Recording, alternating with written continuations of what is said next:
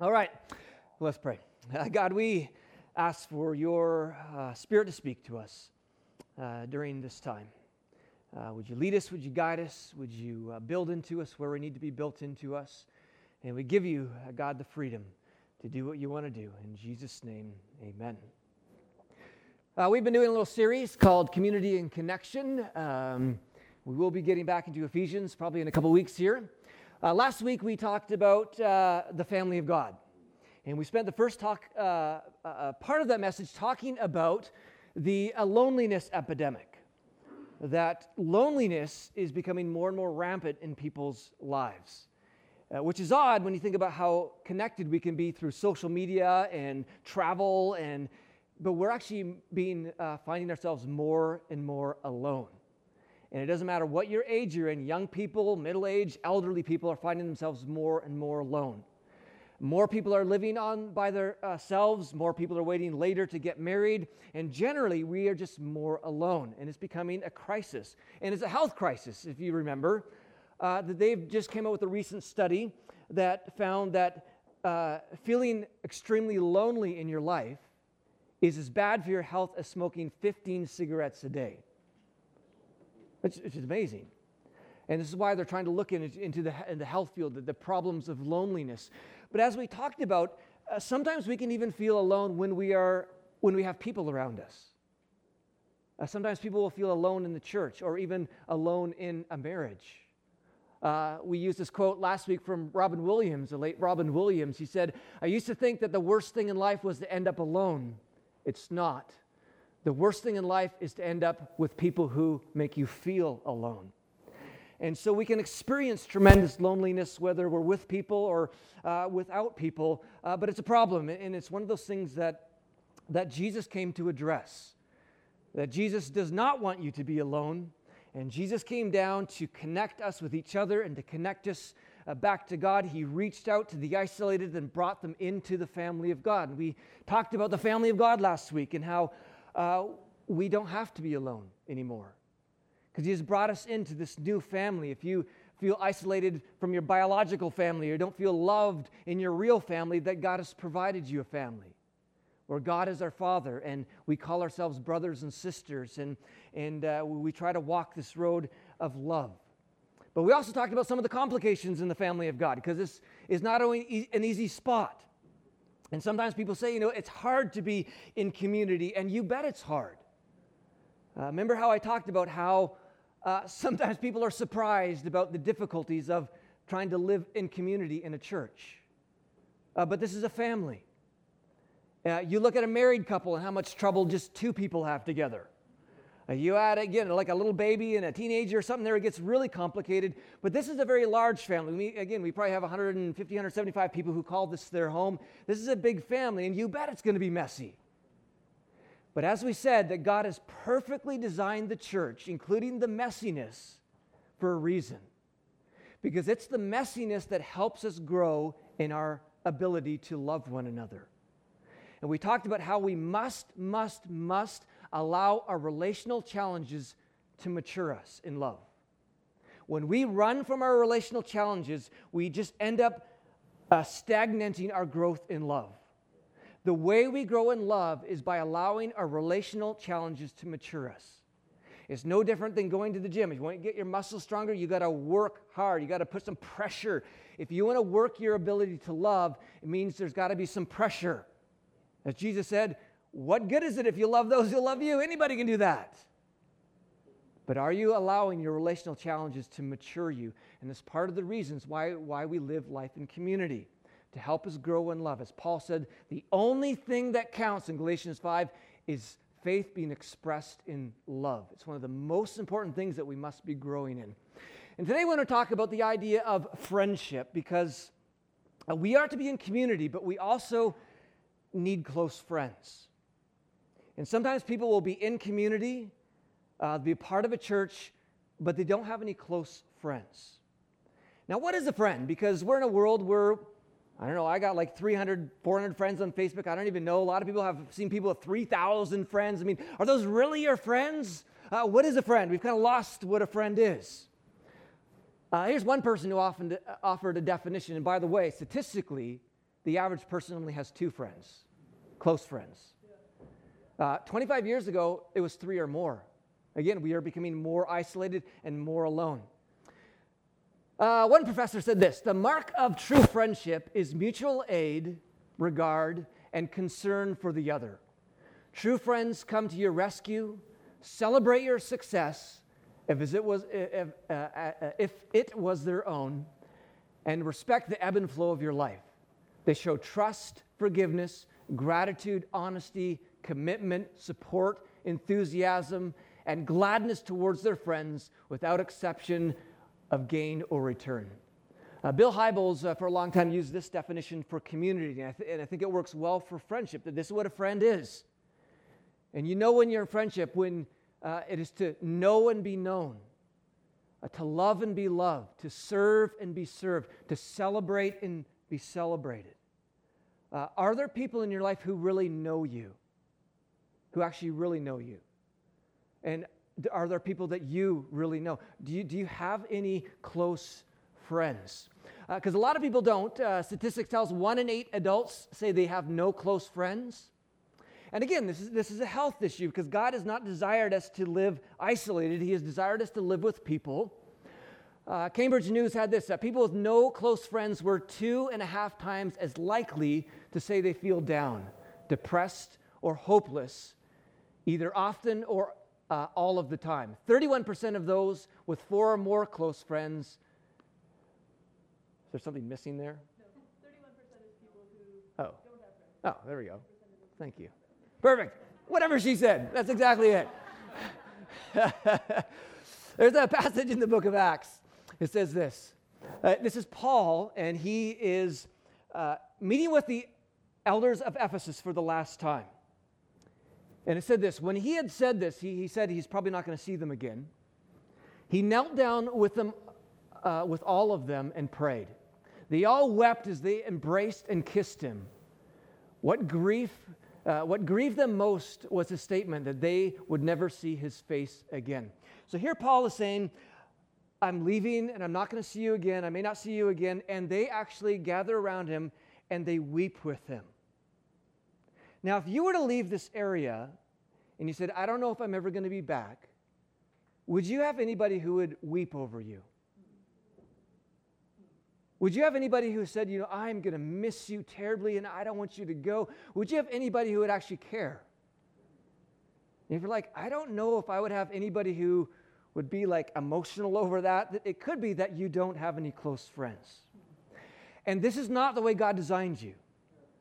God has designed you to be known and loved and served and celebrated. He has designed us to be in community. Now, sometimes people say, well, I don't need any close friends. I'm one of those independent men, or whatever it might be. I don't need any close friends. I just got God. He's my friend. I don't need any close friends. Well, God has wired you to need people. In fact, the reality is God is not enough. And sometimes people say this: well, I don't need any friends because God is enough. In a sense, he is, but in a sense, he's not. You remember in the book of Genesis, God creates Adam. And this is a perfect world. There is no sin in the world. And God looks at Adam and says, it is not good for man to be alone. Now you think God would be enough. He was walking with God in a perfect relationship. Just this beauty. There was no sin. It was perfect. And God said, I am not enough. It is not good for man to be alone. Now, of course, there's a sense that God is enough, but there's a sense he has wired us for other people. Now, you might say, well, I thought this is talking about marriage, not friendship. Well, do you know the best marriages are built when you marry your best friend? They're built on friendship. This has everything to do with friendship. God has not designed us to walk alone. God works and gives grace through other people. If you isolate yourselves, you will never, ever, ever experience the full grace of God. You just won't. Because most of the time, God actually works through other people. We look at just some passages of Paul. It says, God who comforts the downcast. Of course, God is enough. He comforts me. He comforts the downcast. How did he do it? Through friends. He comforts us by the coming of Titus.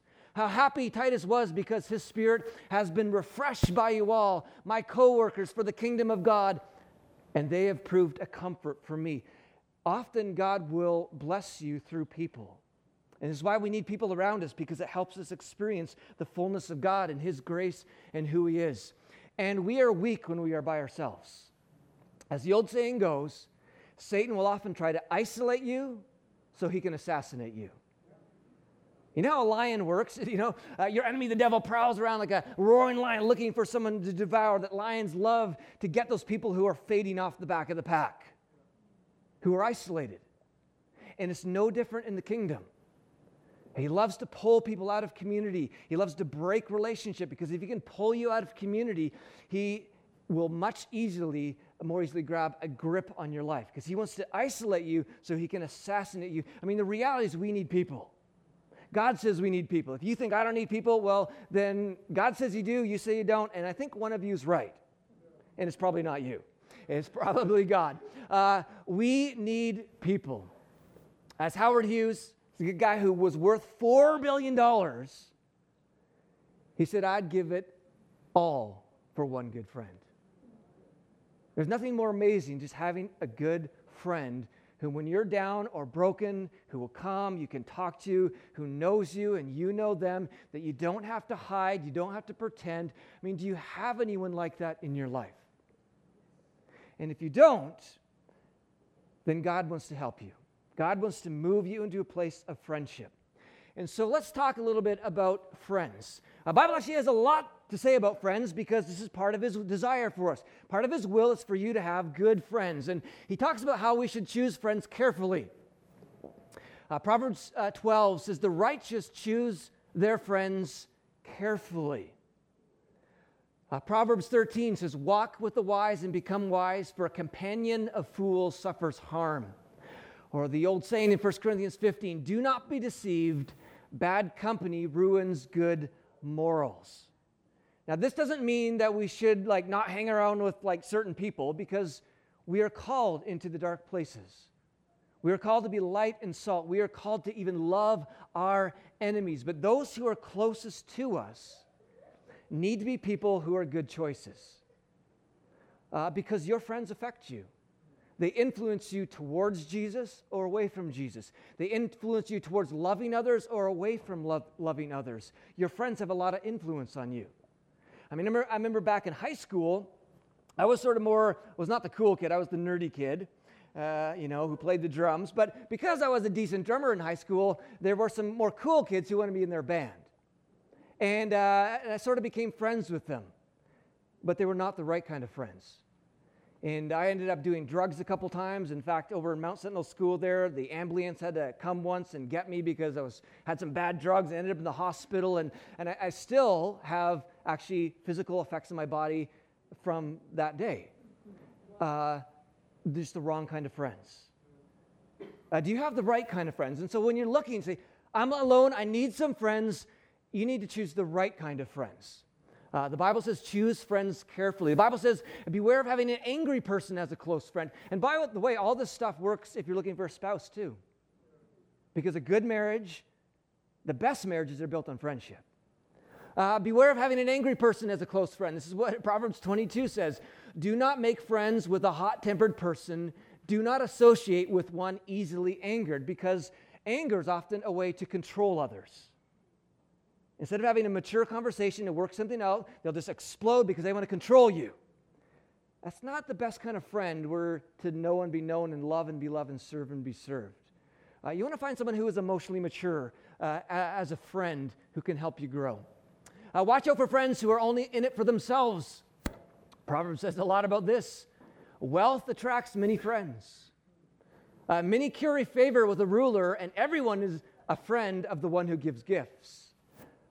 Again, sometimes people can be your friend for the wrong reasons. And there was an elderly lady I once knew in Nelson. I'd go visit her a lot, and she had a lot of money. But she was always so scared of making friends, because she told me story after story after story of people who came into her life only for her money. Yeah. And sometimes people only become your friend because of your position, or maybe your financial position, or because you're the cool person. They're not really in it to actually love you and to know you. James 1, everyone should be quick to listen, slow to speak. Sometimes people are just your friend because you're a good listener. They want you to listen, but they never listen to you, right? A true friend is a mutual. It's back and forth. I love you, you love me, I give love, I receive love. We want to see quality, not quantity. I mean, some people, because they get their value from being popular, are all about, I want the most friends on Facebook, and I want to just be hanging out with lots of people all the time, but at the same time, they're lonely. They know lots of people, but they're alone because they have no close friends. You want to choose a quality friend or two over all these people whom you just got to hide and pretend and that don't really know you. Proverbs 18, one who has unreliable friends soon comes to ruin, but there is a friend who sticks closer than a brother.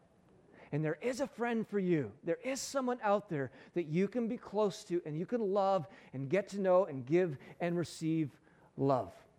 Bible says you want to beware of the gossip when it comes to friendship. So, Proverbs 16, a perverse person stirs up conflict and a gossip separates close friends. Your closest friend needs to be someone you can tell anything. Some of your darkest issues and problems, and you trust them not to go gossip. You trust them not to go blab to all your other people. They need to be someone you can trust. You don't want to have a gossip as your close friend. Proverbs 17, whoever would foster love covers over an offense, but whoever repeats the matter separates close friends. And we've all seen it, how close friendships have been ruined by gossip. And so you want to find someone you can trust. You want to beware of the one-upper.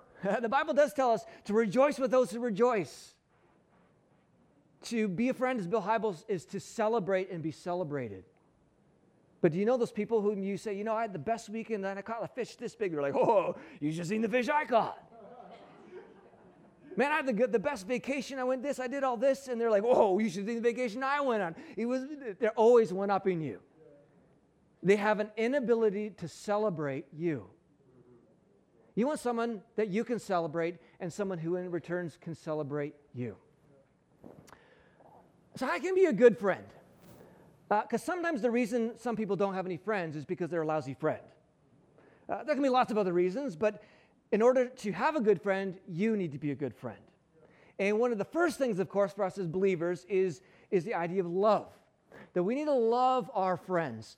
One who loves a pure heart and who speaks grace will have the king for a friend. And if you have a genuine heart that just loves people, you will easily attract friends because you love them. Proverbs 3, let love and faithfulness never leave you.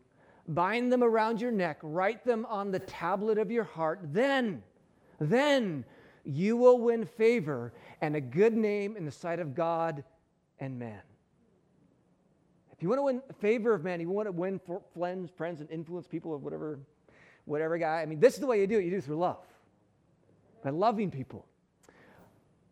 If you just do this, you'll have friends. What a great text. Philippians 2. Do nothing out of selfish ambition or vain conceit. Rather, in humility, value others above yourselves, not looking to your own interests, but each of you to the interests of others, that you're actually genuinely interested in someone else. Because a lot of time in this world, we're just interested about me. And I want to find someone so I can talk about me, and I can talk more about me, and I really not care about their story, but I just want them to hear my story. That's not a way to make friends. Good friendship is always giving and receiving love. And maturity is the ability to give and receive love. Mature marriages, mature friendships always have this thing in common. There's this ability to give and receive love. And often people who find themselves alone and have no friends usually are weak in one of these two areas. They're either weak in receiving love or they're weak in giving love. Same reason sometimes people have problems with the church or any family or community. Sometimes people say, the church is kind of unloving and cold. Or they'll say, well, the church is kind of boring. And if you think the church is boring, it's probably because you are not good at giving love. And you are just kind of there for yourself, and so you think it's boring because you're not doing anything. You're not giving love. If you think the church is cold and unloving, it's probably chances are you have difficulties receiving imperfect love. Because that's what you get in a church or anywhere. You receive imperfect love. And if you think it's kind of cold and you know, it's not very friendly, it's probably because you have difficulty receiving love.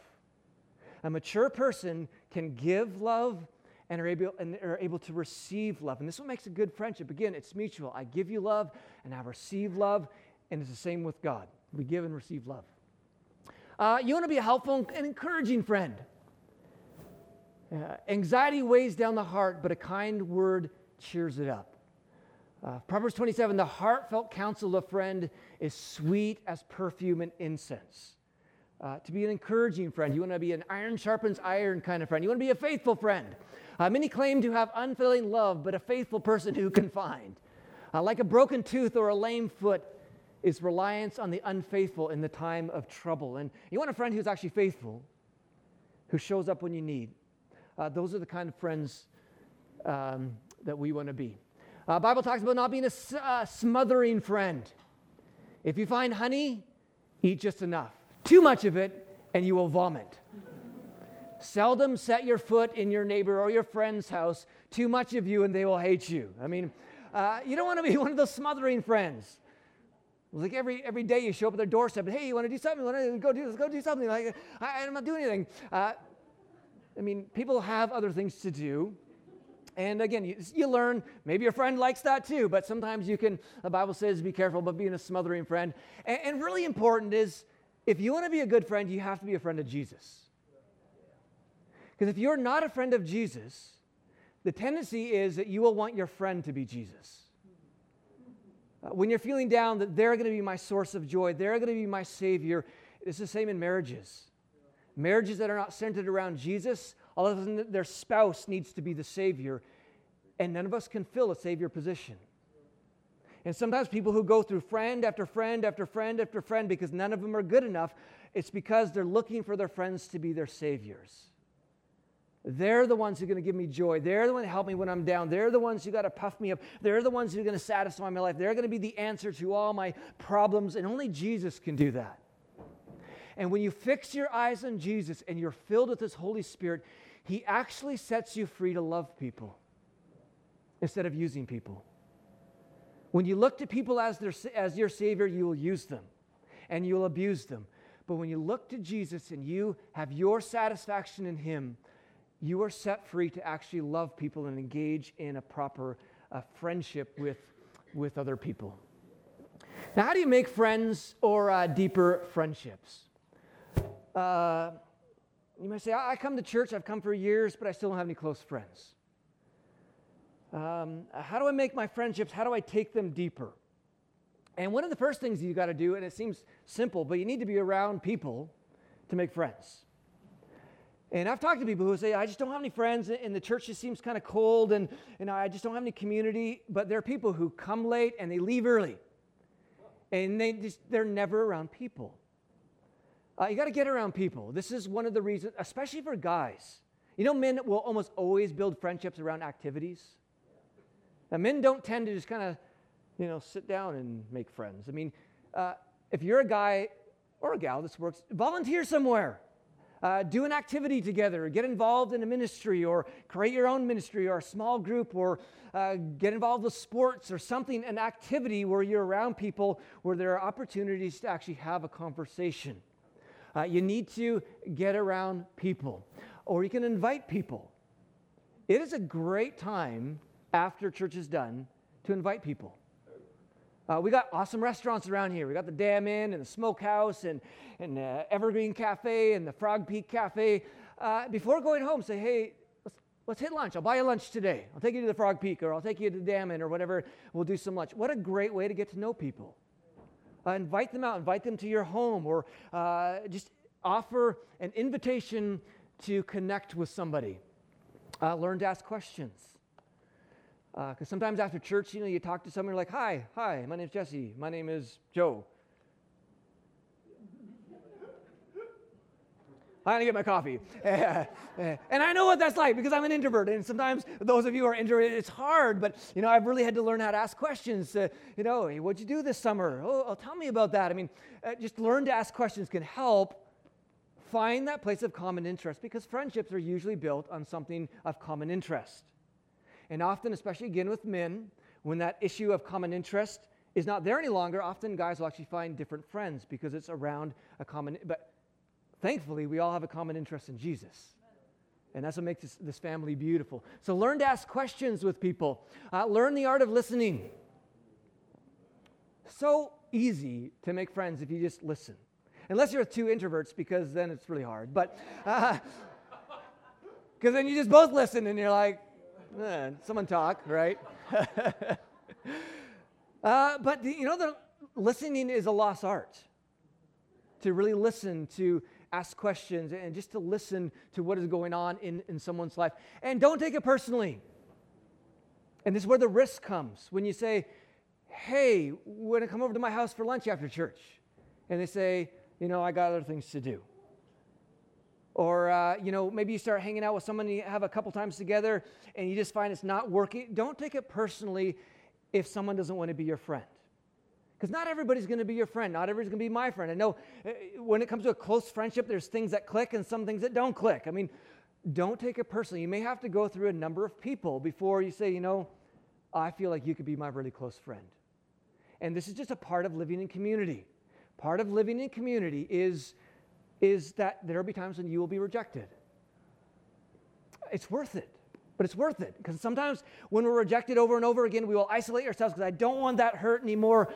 But the fear of being rejected or having this opportunity of being rejected, it's worth it to work through that to find that person or to find that spouse or to find that friend that actually loves you, where you can know and be known and serve and be served and celebrate and be celebrated. And number 6, and this is probably the biggest thing, is you need to take emotional risks. If you want a deeper marriage, if you want a deeper friendship, you want to make friends, you have to learn to take emotional risks. Some of you may know of Brené Brown. She had kind of a viral TED Talk a while ago called The Power of Vulnerability. It's worth watching, but she has dedicated a lot of her life to study connection between people. What causes some people to be connected and others not? Why can some people make friends and keep friends, and why others always seem to struggle to have friends?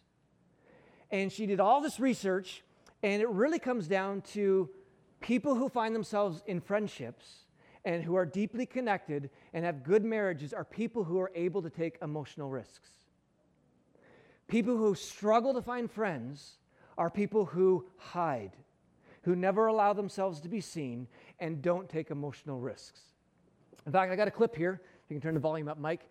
Just a couple minutes from her TED Talk on this subject.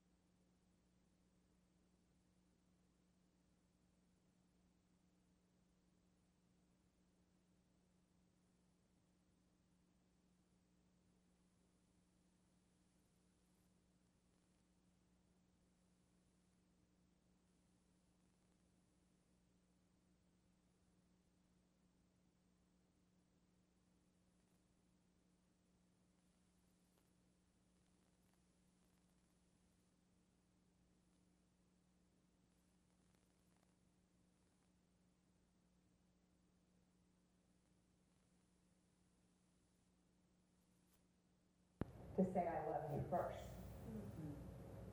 The willingness to do something where there are no guarantees. The willingness to breathe through waiting for the doctor to call after your mammogram. The willing to invest in a relationship that may or may not work out. They thought this was fundamental.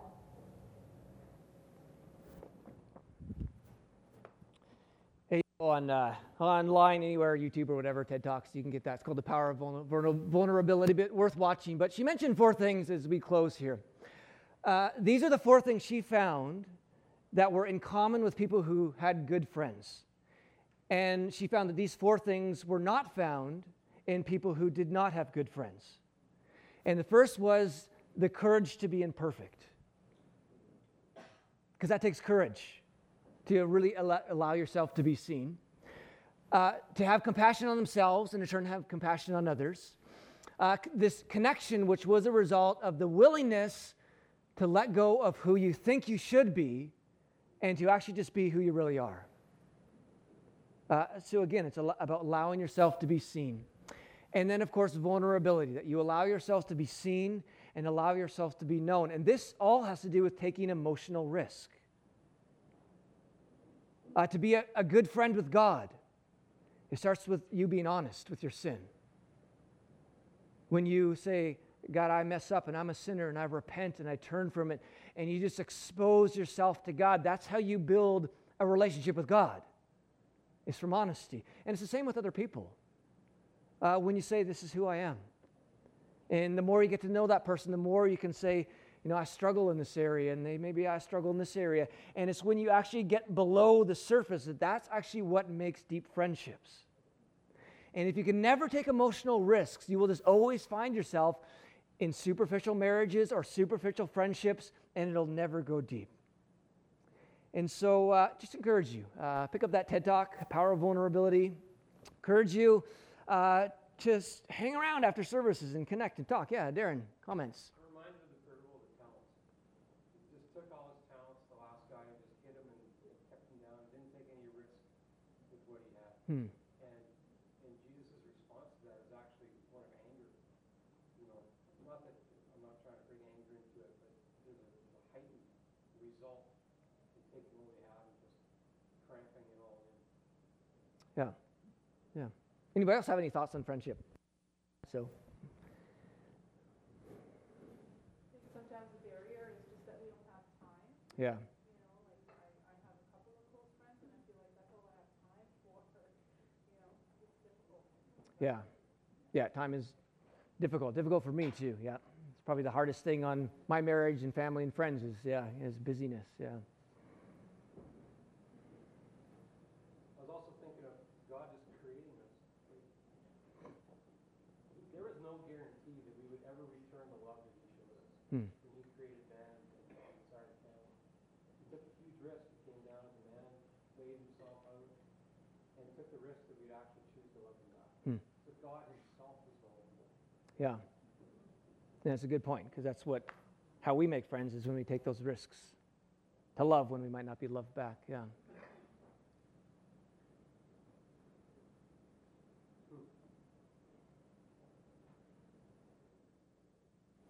Well, we're going to finish our service with communion and worship. This table is a table of thanksgiving. It's actually what the word IDB communion, a Eucharist, is a table of thanksgiving. And we're going to be finishing with a song of celebration. I'll call it the worship team forever. And sometimes we do communion always with kind of soft and somber music, but it's actually a table of thanksgiving, a table of joy, a table of celebration.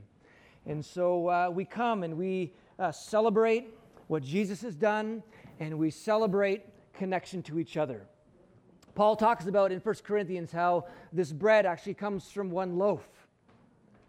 And we all take a little chunk of this loaf and we all scatter from here, but we actually are a part of one loaf. We're part of one family. We're a community. And as we come to this table, it's partly we come to remember the work of Christ, how He shed His blood, how He died for us, how He set us free. But we also come here to remember we're part of a family. And so as I always encourage, come here and and be willing to look at people in the eyes and say, I love you, or give them hugs or whatever. This is a connection table between us and God and us and each other.